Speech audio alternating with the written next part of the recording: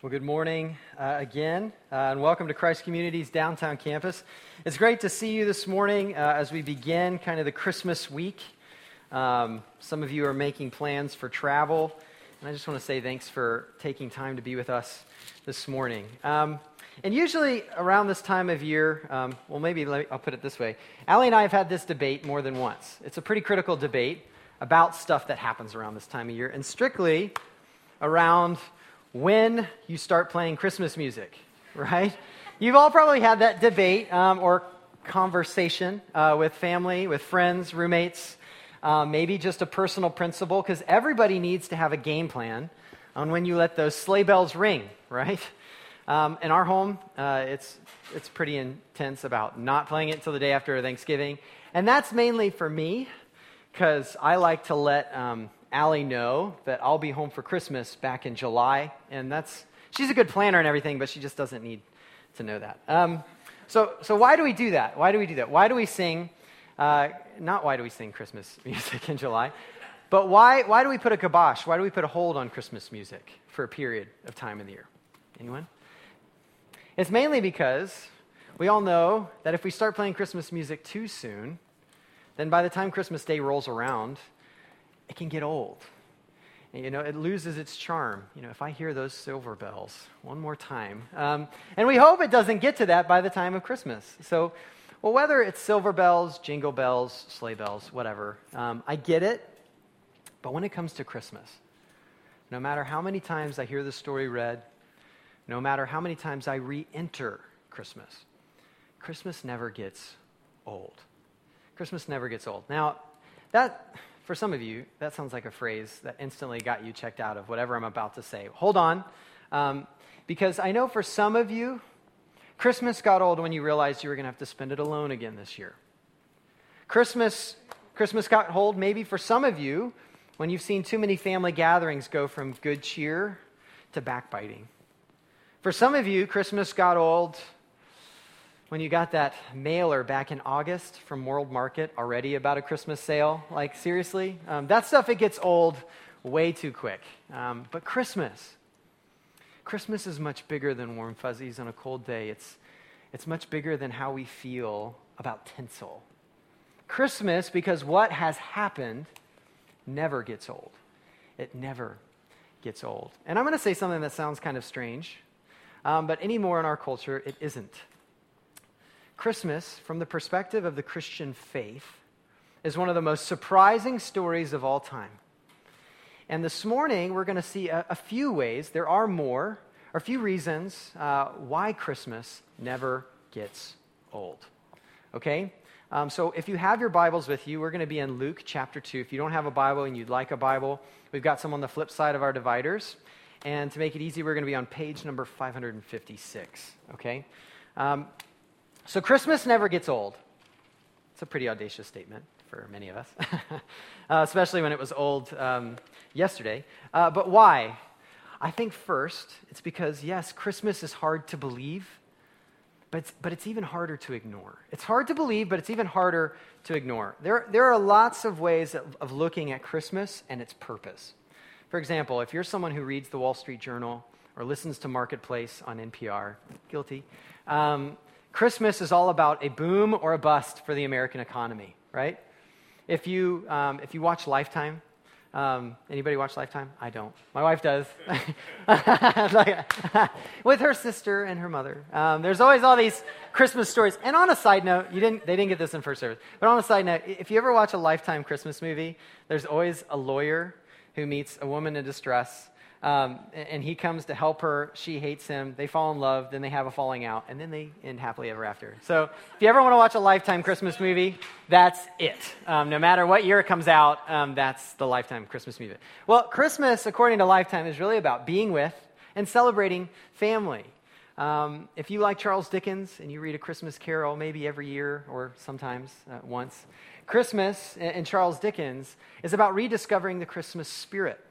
If you watch Elf, one of my favorite Christmas movies, then Christmas is about believing the ridiculous. Because we as adults, we've lost any sense of wonder. For others of you, if you pay attention to the political side of things at all, It's always the familiar debate always pops up. Do we say Merry Christmas or do we say Happy Holidays, right? And then lastly, I have to say this because this is an iconic Christmas film, A Christmas Story. What is Christmas about? It's about a young kid wanting a gun, which is really interesting when you think about Christmas, and strange. But the story of Christmas, according to Luke, the story that got all of this going, has little to nothing to do with any of that. And when we look at Luke chapter 2 and begin in verse 1, Luke writes, in those days a decree went out from Caesar Augustus. Now, contrary to much of what we hear around this time of year, Christmas isn't about feel-good fairy tales. It's not about financials and focus groups. But really, Christmas is about the facts. Spoiler alert. Christmas is about the facts, and actually the whole Christian faith is uniquely that way. And maybe you've never heard that before, but when you come to the gospel account of Luke, Luke in chapter 1, at the very beginning, he sets out and says, hey, and he's writing to a guy named Theophilus, and he says, hey, I'm actually trying to do an accurate record of history of what happened with Jesus. I know this happened a few decades ago, but I'm trying to figure out what really happened with Jesus. I'm talking with eyewitness accounts, I'm corroborating evidence, and so I'm trying to bring this together. And that's why he mentions people like Caesar Augustus. That's why he mentions a guy named Quirinius. That's why he mentions tax code. How did tax code make it in the Christmas story? That's strange. That's why he mentions geography, because he's actually trying to get at history. And because of this, we have a story that doesn't just inspire us, but it confronts us. Let me show you what I mean. When somebody comes to you and presents the facts, they're kind of daring you to check on them. They're kind of daring you to check on them because facts are a lot more dangerous than fairy tales and mere stories. Stories, sure, they can warm your heart. You can feel good, but they don't necessarily change your life. Okay? They don't necessarily change your life. And Christmas, if it was just a story, we could say, "Aw," and then move on with life as we've always lived it, which many of us do when it comes to Christmas. But facts, they beg to differ. They kind of get in your face. And they change your world whether you like it or not. And then facts beg the question, hey, are you going to blissfully ignore me or authentically explore me? And that's what Luke is seeking to do in Luke chapter 2 and give us this account. We find here Mary and Joseph in the first century go to a small town of Bethlehem and give birth to a baby boy who is said to bring peace to the whole earth. It's hard to believe, but don't ignore it. Don't ignore it. Instead, I want to ask you the question, when was the last time, one, you read the Bible? Then two, when was the last time you read the Bible, and specifically Luke chapter 2, from the lens of history? Of what Luke is saying he's actually setting out to do. When's the last time you read Luke chapter 2 from the lens of history rather than just chicken soup for the soul? In other words, how do you read Christmas? How do you read Christmas? This isn't just an inspiring personal story. Instead, this is actually the history of the whole world and how it's being delivered from injustice, from suffering, from sin, and from death.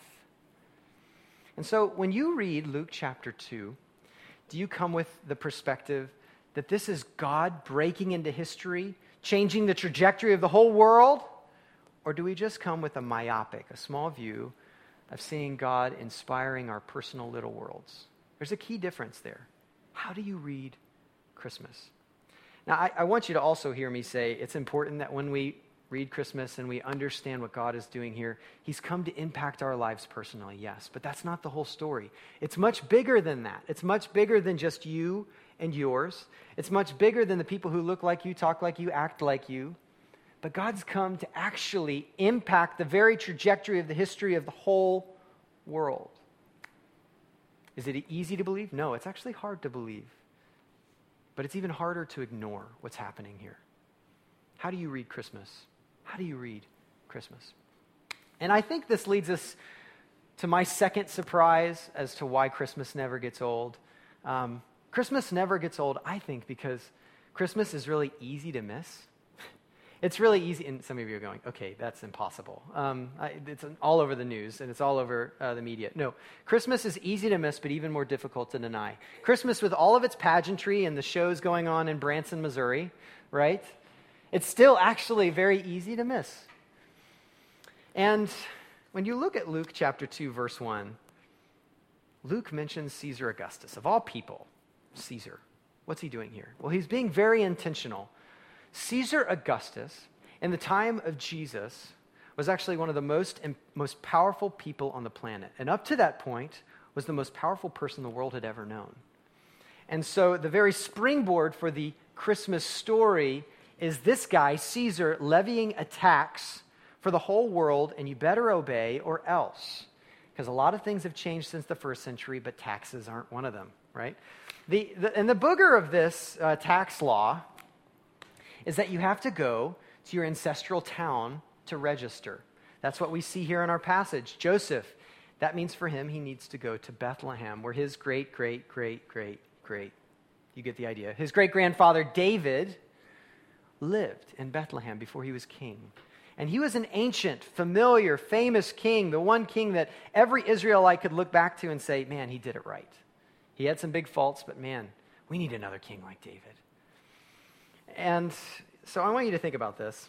We come to Luke chapter 2, and what Luke is painting a picture of is Augustus, Caesar Augustus, in Rome, lifts his little finger, and Rome was the center of power in the world at that time. He lifts his finger, and he sends out a tax, decrees a tax, on a province some 1,500 miles away that he's never going to visit, which impacts a couple who makes an extremely hazardous trip, 80 miles, which may have taken them about a week to travel from Nazareth to Bethlehem.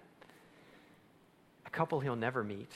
And they go to the back city, or the backwater city of Bethlehem in the middle of nowhere. And we complain about having to stand in line at the DMV for taxes, right? Anybody ever done that where you wait in line and then you realize you have to do tax forms in Missouri? That was something new for me. Also, interestingly enough, tidbit, you didn't know this was happening for you on Sunday morning. Actually, you can put your name in at the DMV and they'll text you when you're up next. So, just to give you a heads up. You weren't expecting that. It has nothing to do with the text, but just a way to be kind to you. But here's the thing. That's not all that's going on here. Everybody and their mother is going back to Bethlehem to register for this tax. We see it in history. And there's no room in the inn. Verse 7. And you know how it goes when family visits. It's a lot of fun, but there's barely any room for anyone. For me, I always got the basement with the inflatable mattress that was deflated by the morning. So you're on cold concrete, right? Merry Christmas. And here's the deal. Mary and Joseph, they don't even make it inside anywhere. They find themselves in a back alley stable, more than likely a cave. And their young baby boy, is in a manger, a feeding trough. And it's my hunch that everybody in this town is talking about the tax. Everybody in Bethlehem is talking about Caesar, about politics, about economics. Or at the very least, they're talking about dreading seeing Aunt Esther's, judging eyes, or, creepy Uncle Levi's weird hugs. Whatever it is, talking about these strange scenarios. And we don't really know exactly what everybody's talking about, but we can almost guarantee no one's talking about Mary and Joseph. Nobody's talking about this couple who couldn't find a place to stay and then give birth to a baby in a stable, in a cave. Because that's much more Jerry Springer than it's ever been Larry King, right? It was much more drama than people considered news at the time. And right here we come to see just how easy it is to miss Christmas. It's still easy to miss what's really going on here. We get distracted by the big things of Caesar or whatever's replaced Caesar, and we still miss the point. And yet, it's even more difficult to deny what's really going on here. And Luke doesn't let us miss what's going on here. Because in the midst of all this power play that's going on with Caesar and Quirinius and the Roman government and the judicial rulers of Jerusalem and all these things, a young couple ends up in Bethlehem to give birth to a baby boy. And there's an ancient prophecy for the Hebrew folks that highlights that a king who would be the king of all kings, the king to end every other kingdom, was to be born in Bethlehem, the Messiah, the Christ. And it was by a guy named Micah, a prophet, 700 years before the birth of Jesus. And this is what he writes. But you, O Bethlehem Ephrathah, who are too little to be among the clans of Judah. From you shall come forth for me one who is to be ruler in Israel. Remember, he's in the line of King David, whose origin is from old, from ancient days. And I want you just to hold that thought, because think about all the various details that God had to orchestrate to get this couple in this town with all of these pieces coming together. For starters, think of Caesar Augustus, okay? He's a man that was not born into power. He was actually born powerless. But Julius Caesar, the Caesar at the time, took notice of who was Octavian at the time and adopted Octavian as one of his sons. After Julius Caesar dies, then Octavian becomes Augustus by the Senate. They give him this great, glorious name that has all these divine undertones, actually, that he has something, God is doing something in Augustus. And he becomes the unspoken emperor of Rome. He expands the Roman Empire so much that he actually levies or reorganizes the tax base without somehow bringing about a global uprising, which is pretty magnificent. Who doesn't like their taxes being reorganized? No one. And yet somehow this still undergoes. Now, Caesar Augustus. Let's talk about Joseph and Mary. Okay, Joseph's family was originally from Bethlehem. And at some point, one of his ancestors or maybe one of his family, because of work or because of food, whatever, they moved from Bethlehem to Nazareth, small, backwoods Nazareth. And Mary's family somehow find themselves in Nazareth. And amidst the other prospects, maybe there weren't a ton in Nazareth, depending on how small it is. If you ever grew up in a small town, you know what I'm talking about. But they run into each other, Mary and Joseph, and they get introduced and they become betrothed. They're not married yet, but they're promised to be married. Let's look specifically at Joseph. He has to be in the lineage or in the line. Ancient King David has to be his ancestor. And then he has to be an eligible and a willing bachelor for Mary, who is pregnant with a child that isn't his. That's a shocker. And then Mary, a virgin, is pregnant, and she has to humbly embrace her calling. And so we find this unlikely couple with all these details working together to bring them together. Both of their details really important, actually. And yet we still haven't got them to Bethlehem. So then you find Caesar Augustus. Finally, Caesar Augustus comes back into the picture. And we understand when he makes this tax that requires you to go back to the town of ancestral roots, that Joseph now brings his betrothed and pregnant Mary along with him to Bethlehem. And in the midst of all of that, we don't know how late Mary was in her pregnancy, somewhere 6, 7, 8, 9 months, somewhere in there. She probably wasn't 9 months ready to pop, But even so, that sort of travel for 80 miles can easily induce preterm labor. And so she finds herself arriving in Bethlehem with Joseph, and they finally give birth to a healthy baby boy named Jesus. And those are just the obvious details on how these things are working out. Imagine all the underlying details to bring this all together that line up with this old word from a guy named Micah, because God said it was going to happen. Now, even amidst all this, we can still miss the point of the Christmas story. Sure, Caesar can levy a tax, but God is orchestrating history. Sure, Caesar can command you to do something, but God can use you and he can use Caesar, whether you like it or not, to accomplish his purposes. You see, Caesar is playing checkers, whereas God is playing chess. And you can't really deny it when you look at the details. The proof is in the figgy pudding, if you want to have a terrible pun in the middle of a sermon. And the main idea, or the main reason that Caesar Augustus is remembered, out of, Julius Caesar is usually the Caesar people remember, but why do we remember Caesar Augustus? One of the main reasons we remember him is because he was the Caesar at the time of Jesus. And as we look at the flow of the story of Jesus and how it pans out, we come to find that Jesus is the one who becomes the dividing line of history. Yeah, Christmas is easy to miss. It was easy to miss back then, and it's easy to miss now. But it's even more difficult to deny what's going on here. So I want to ask you a question this morning. Amidst all these festivities, who do you see in Christmas? Who do you see in Christmas? God's in the details, but don't lose him in the details. Don't get so infatuated in the details that you lose him. Sometimes we can come to this story and we can say, I see myself in Mary. I can relate with Joseph. I understand Maybe I'm like the innkeeper. Maybe I'm like the shepherds.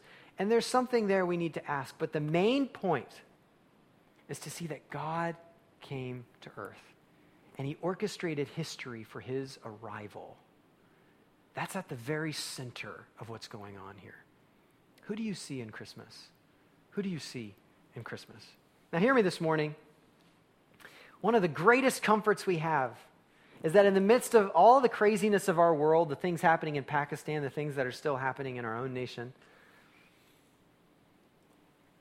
Christmas is proof positive that God is sovereign over all of it. All of it.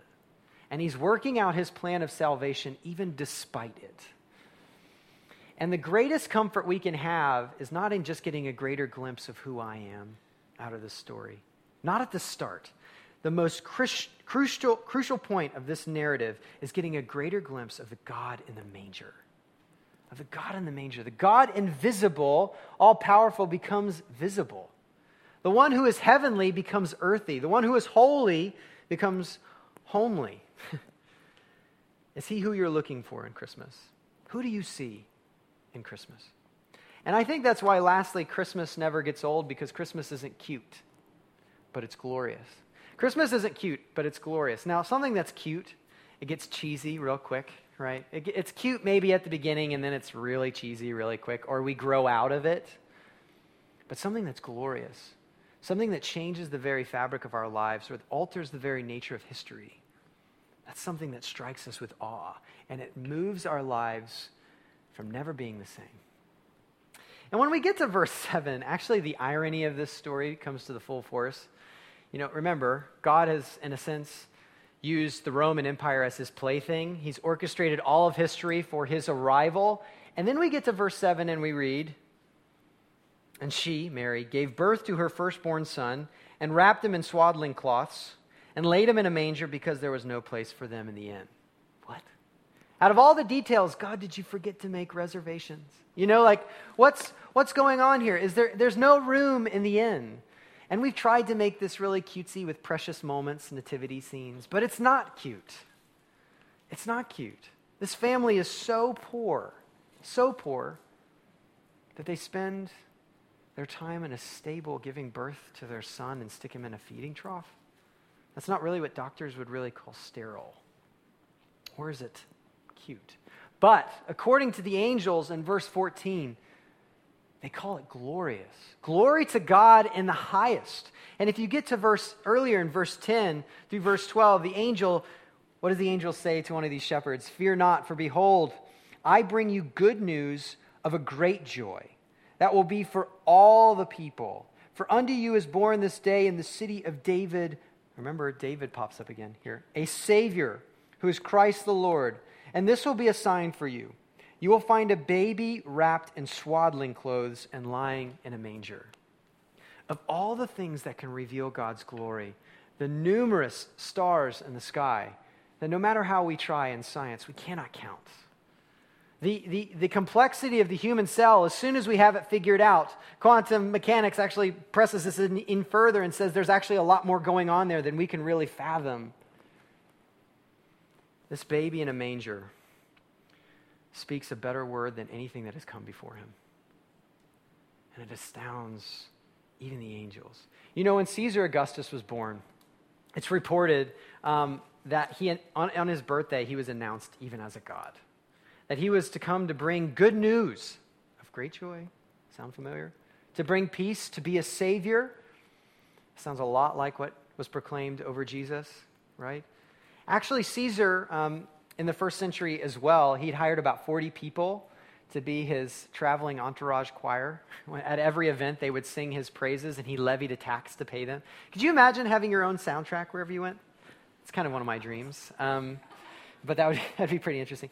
But here, what we find with Jesus is it's not a 40-person paid choir. It's a multitude of angels in the midst of a field that reverberate and shake even the fear in shepherds. Caesar, a man who was born of low esteem, tramples every man and seeks to climb the ladder of power, whatever it takes, so that he can finally be God-like. But God, the ruler of the universe, takes a totally different trajectory. With all power, he travels down to become the lowliest of humans, to become even a babe in a stable and a feeding trough. You notice the difference? Sure, the messages that were proclaimed over their birth sound very similar, but the meanings are drastically different. Drastically different. We find a God who has become flesh, become killable, and we find him in his finest hour. But it begs the question, why? If God has orchestrated history, and he's the one who's sovereign, and he's kind of prepared for his preparation to finally come and to bring peace, why? Why all of this? And this is what never ceases to amaze me. This is why Christmas never gets old. Because God came to do what Caesar could never do. He came to give what we desperately need. You see, Caesar had his Pax Romana, the peace of Rome, which was actually a peace for a very elite few on the backs and brutality of the many. But when Jesus comes, he comes actually offering a totally different kind of peace that's available to all people who embrace him as their Lord and Savior. The Pax Christi over against the Pax Romana. And what's so amazing is not only that this is history, that Luke has done his due diligence, not only that God is orchestrating this history, but the very fact that God has orchestrated this that he might bring peace to all people. All people. And so let me ask you this morning, when you read the history, when we push away all the chintzy Christmas decorations, but when we get to the history, what started all the major tradition, who does God see in Christmas? Who does God see in Christmas? And that may sound like a strange question, but I think we need to ponder it for a moment, because the answer to that question in Christmas is actually God's message that he will stop at nothing to bring peace to all people. He will stop at nothing to bring peace to all people, not just the powerful, but the weak. Not just the rich, but the poor. Not just the smart, but the silly, Not just the good-looking, but the least attractive. Not just the strong. Not one people group over another, but all people. And yes, even people like you and me. No matter what's been a part of your story, the floodgates have been opened wide to all who will receive him. And to prove it, the angels, and if you don't know this, this may be an aha moment for you, but the angels, they go to the people that everyone else usually overlooks, the shepherds. They're not the people everybody's ready to invite to their party. To show that God's glory in this baby is for anyone and everyone, they go to the least, the most commonly overlooked. Who does God see in Christmas? He sees everyone. He has a magnificent global perspective of the world when we can't even take our eyes off ourselves for a moment. Christmas, this is what Christmas is. It's the historical reality that the God of the universe has orchestrated time, space for his arrival to bring what Caesar could never bring, to bring what Caesar would never bring, to a people Caesar never thinks of. A peace that is true peace to all people. This is radical. This is the gospel. This is what Luke wants us to hear when he's writing and recording his history in the first century, talking to eyewitness accounts. And that's why when you get to verse 18, as was read for us, everyone who hears it, they wonder.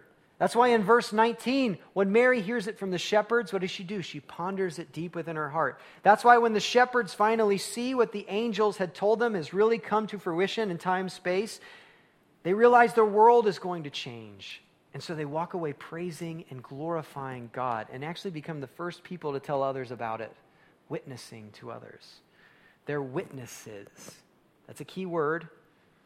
We use this in court cases. We use this in history. Eyewitnesses. They saw it happen. That's history. And that's why Christmas never gets old. That's why Christmas never gets old. I recently read a story of a group of Christians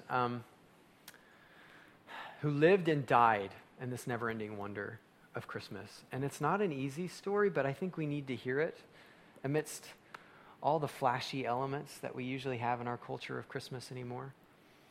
During the Rwandan tribal genocide in 1994, there was a group of some 13,500 Christians made up of both Hutus and Tutsis who were hiding together in a safe place some 13 miles from Kigali.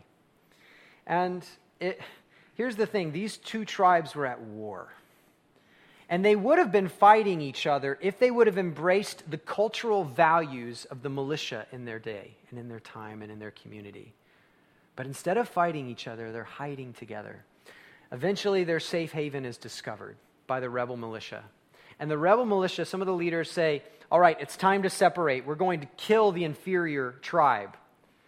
And one of the key leaders of this Christian gathering of some 13,500-ish people stands up and says, we will not separate, for we are one in Christ.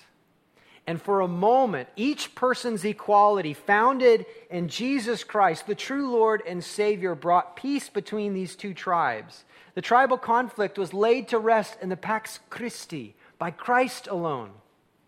Unfortunately, that moment didn't last very long, and the potential power of peace, it was silenced by the sound of machine guns as they mowed down all 13,500 people. It was a gruesome sight. As they held on to Jesus' kingdom policy of peace for a moment, there was an alternate pathway in history. And yet a few men who held on to the old Romanesque military tactics and held to a new Pax Romana that still resides today with its violence, they took out their violence on these Christians and slaughtered them. And it's gruesome to imagine the chaos in that moment. And the reason I highlight it is to point out the power of the Christ in Christmas. The power of the Christ in Christmas. Because if Christmas is gloriously true, and it's not some cute little moment that we take to share some gifts, but if this is really a cataclysmic and major moment in the history of the world, that God came to earth in Jesus, lived in time and space, died in time and space, and rose again, then these Christians were not martyred as fools, but they were martyred because they knew true and eternal peace. And even now, standing with Christ, knowing that death does not have the final word, they stand in victory in eternal peace with Jesus together. The Pax Christi will survive. Christmas is much bigger than us. Christmas, it's a message of good news of what God has done in the world, whether we like it or not. And He's continuing to work in the world, whether we admit it or not. It's not a cute story about warm fuzzies. But this is God entering our mess because He's that big, He's that powerful. Even when the warm fuzzies fizzle, which they will, tough times come, even when the songs of good cheer turn to weeping, because they do, we hold on to the call of Christmas, to hold on to Christ as the true Lord, the true Savior of the universe, and align ourselves with Him on the winning side of history. How do you read Christmas? Who do you see in Christmas? Do you ignore, or even are you at the point where you're denying what God has done in orchestrating history for His arrival? Because if you have, then you also miss out on the glorious gift that God has come for all people to bring a peace and redemption to the world. That's Christmas.